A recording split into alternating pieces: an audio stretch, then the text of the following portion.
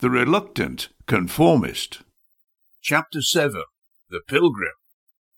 A quote relevant to Chapter 7 from George Orwell, 1903 to 1950, The Preservation of Literature. At present, we know only that imagination, like certain wild animals, will not breed in captivity. Old age need not preclude adventure. In retirement, one of Magnus's greatest pleasures was long-distance walking along paths and trails that he knew little or nothing about. Some trekkers conduct detailed research to become familiar with where they're going and what they'll see along the way.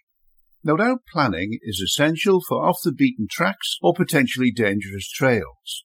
For the countryside Magnus liked to explore, he needed only the most basic knowledge of where the trail led and that there had been no nearby outbreaks of cannibalism or the like to cause concern. Freedom of the open road is magical, the unexpected both challenging and enlivening. It must be confessed, though, that most of the tedious research for the trails he'd tramped had been done by others.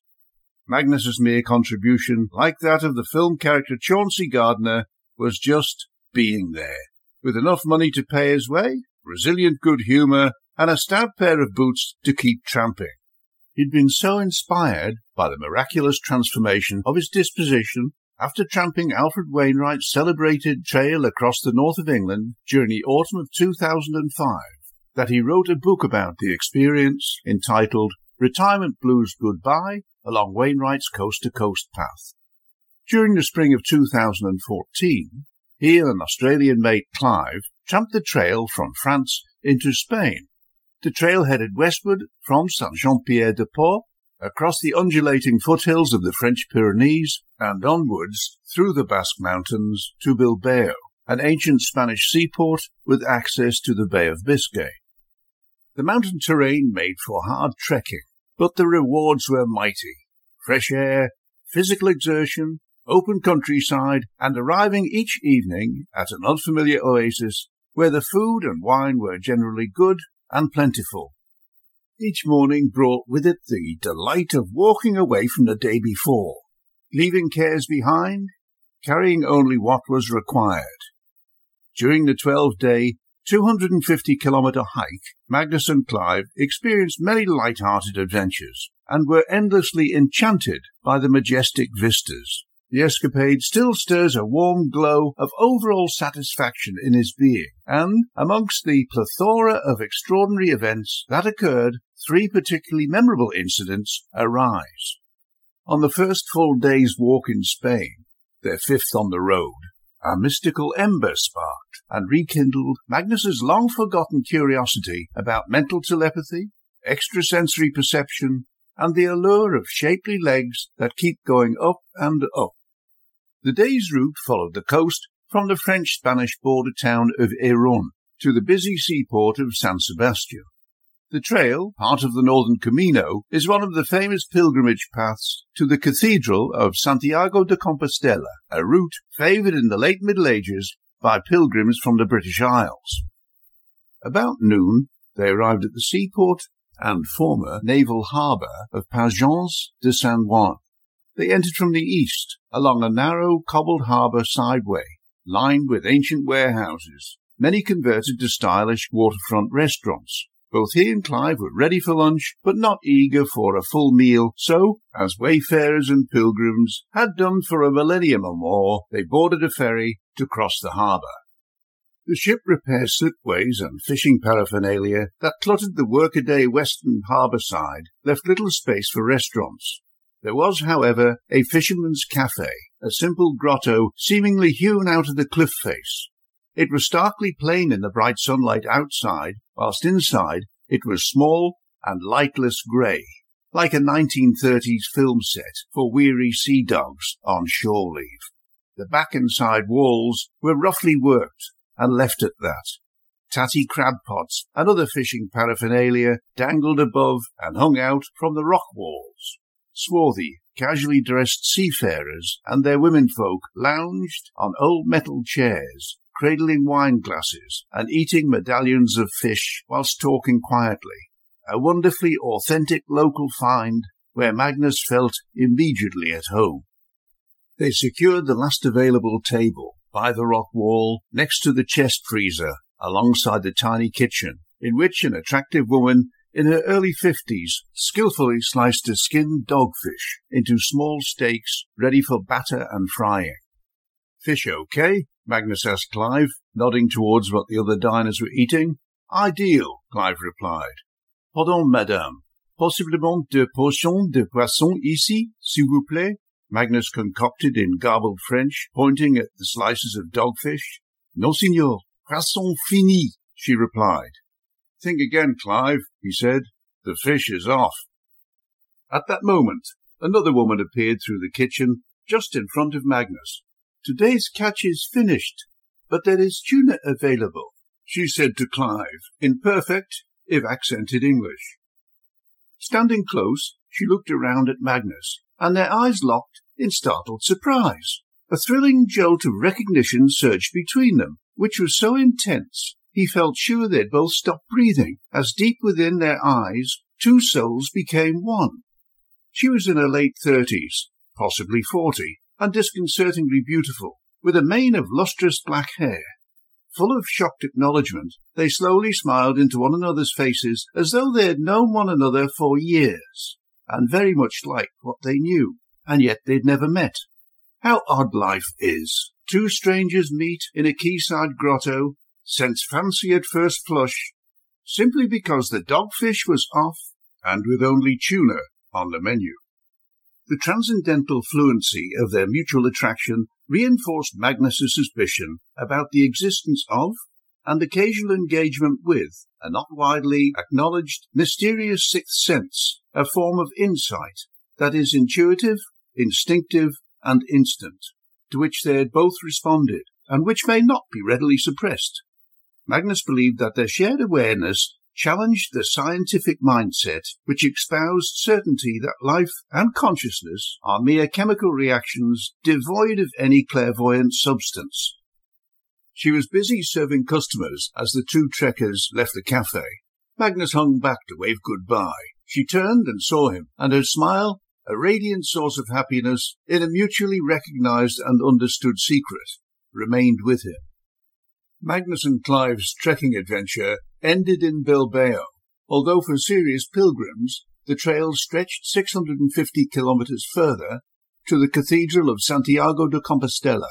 Whilst it would have been a true taste of outdoor freedom to carry on, Clive had to return down under for work, and in truth, although Magnus had enjoyed what they'd done, he had no great desire to go further. He was, however, tempted to return to the Fish Café to see if the spark that had flashed there could be fanned into a true flame of romantic excitement. On reflection, he didn't go. His reticence didn't stem from the age difference alone. At the time, he wasn't wired for romance, but for life support. Some months earlier, Magnus had been treated in hospital for an enlarged prostate, and remained amorously encumbered with an implanted catheter, a tube which enabled him to pass water. In 1997, King Juan Carlos of Spain inaugurated Bilbao's Cubist-inspired Guggenheim Museum, a cultural shrine at which art lovers and the aesthetically engaged go to pay homage. Magnus and Clive made the most of their opportunity to visit the titanium-clad treasure house and were inspired by what they saw. It was obvious why the monumental walk-through sculptures by the American Richard Shearer, with their unadulterated rolled steel patina, are permanently installed in the Pride of Place ground floor gallery. If they'd been located on an elevated level, their combined floor load may well have brought the whole edifice tumbling down. The quirky creative flair of the Brazilian artist Ernesto Neto was engagingly expressed through his gallery-wide crochet spider's web spice-scented assemblages and the 30-metre dangling organic enclosure of sensual see-through droplets. Yoko Ono's Half a Wind Show, a retrospective, organised to coincide with her 80th birthday, required an entire floor of the gallery to encapsulate the essence of her life's work. Ono and John Lennon's mantra, the power of imagination, was hypnotically exemplified in The Clock, a 24-hour-long video piece by Christian Marclay. The video is made up of snippets from thousands of black and white films, ingeniously spliced and edited so that the unrelated segments of the story are set at the actual time of day the viewer is watching. Magnus tried to buy a copy, but it's not available on general release, being restricted for art gallery use only.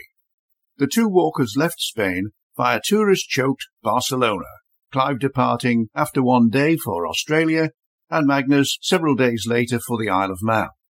Whilst alone, Magnus avoided crowded tourist haunts, although he couldn't resist paying homage at the altar of the creative wunderkind by visiting the Picasso Museum, where he let himself down badly. After half an hour of suffering the grating voices of the shrill American beauties with their straight blonde hair, expensive perfume, stratospheric ambitions, and perfect teeth, who were right behind his neck in the queue for tickets, he was forced into an act of mental self-preservation. He turned to the film star at his elbow and, emulating their volume, asked, smiling, "Excuse me, is it your breath that whiffs of garlic, or is it mine?" And with that, silence and sanity was restored, although he was filled with remorse. He also visited the Maritime Museum, which included a tour of the Santa Eulalia, a three-masted schooner made fast at the quayside. The sailing ship had a long and honourable history, trading between Mediterranean ports. As an ageing vessel, she became engaged in the less salubrious pursuit of smuggling wheat from Spain to the Balearic Islands. Even though the vessel is 47 metres long, lengthier than both Darwin's HMS Beagle and Captain Bligh's HMS Bounty, everything, including the cargo hold, seemed small and cluttered with shipboard paraphernalia. The whiffs of shipboard life, hemp rope, tar, recently worked wood, linseed oil, salt, diesel fuel and paint all seemed eerily familiar to Magnus. The steep companionway into the ship's prow, which gave access to a cramped forecastle cabin, a wedge-shaped slot, and home for 4 members of the ship's crew, particularly excited his memory. Faster than the speed of light, the smells, taste, feel, sound, and sight of that claustrophobic dungeon whisked Magnus back 40 years to his mid-20s, when he nearly signed on as a crew engineer aboard just such a sailing ship with equally airless crew quarters. At the time, his reason for not taking passage aboard the Golden Casulo was not that he wasn't attracted to the adventure of following Charles Darwin's voyage to the Galapagos Islands, but that he needed to earn a living. Also, the prospect of swimming amongst shoals of hammerhead sharks, which seemed to be such a major selling point to other members of the crew, inspired him not one jot. "What's the pay?" Magnus asked the skipper and part owner of the schooner. £16 a month, he replied, "and you have to repatriate yourself to the UK if you choose to pay off." As a graduate trainee with Hawker Siddeley, he had little money and couldn't call on family backing to augment his meagre income. The rug had been pulled out from under the Macaulay family fortune in 1939, at the outbreak of the Second World War, and was dashed to pieces during the spring of 1948. The Galapagos escapade was waived in favour of the lucky few able to afford it.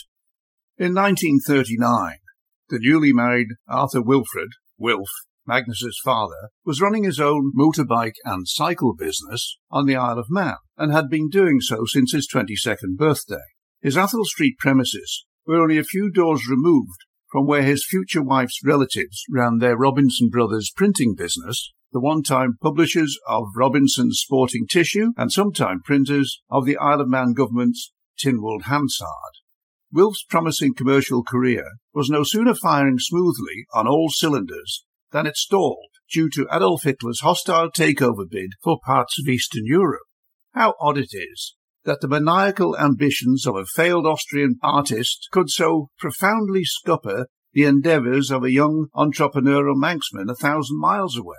War was declared, the motorcycles were requisitioned for the war effort, and due to his trade, Wilf was enrolled in non-combat reserved occupation, building the 27-litre Merlin Spitfire engines at the Rolls-Royce factory in England.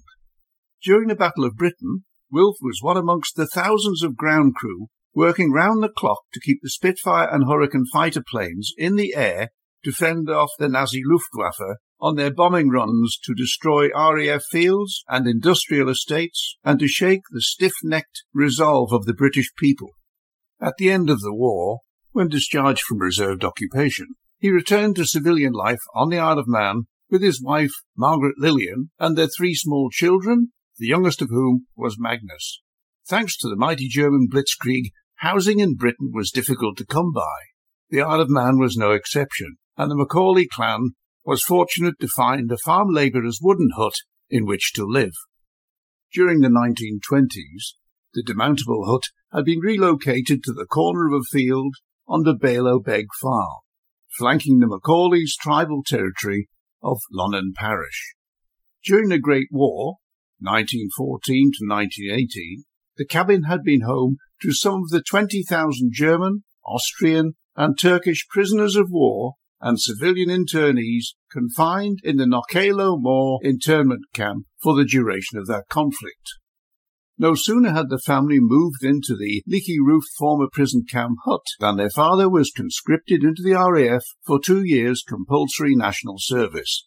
He spent most of this time on the Scilly Hebrides, an archipelago of bleak islands which, in Viking times, had been part of the Kingdom of Man and the Isles, a realm which stretched from the northwest coast of Scotland to the Irish Sea to include the Isle of Man.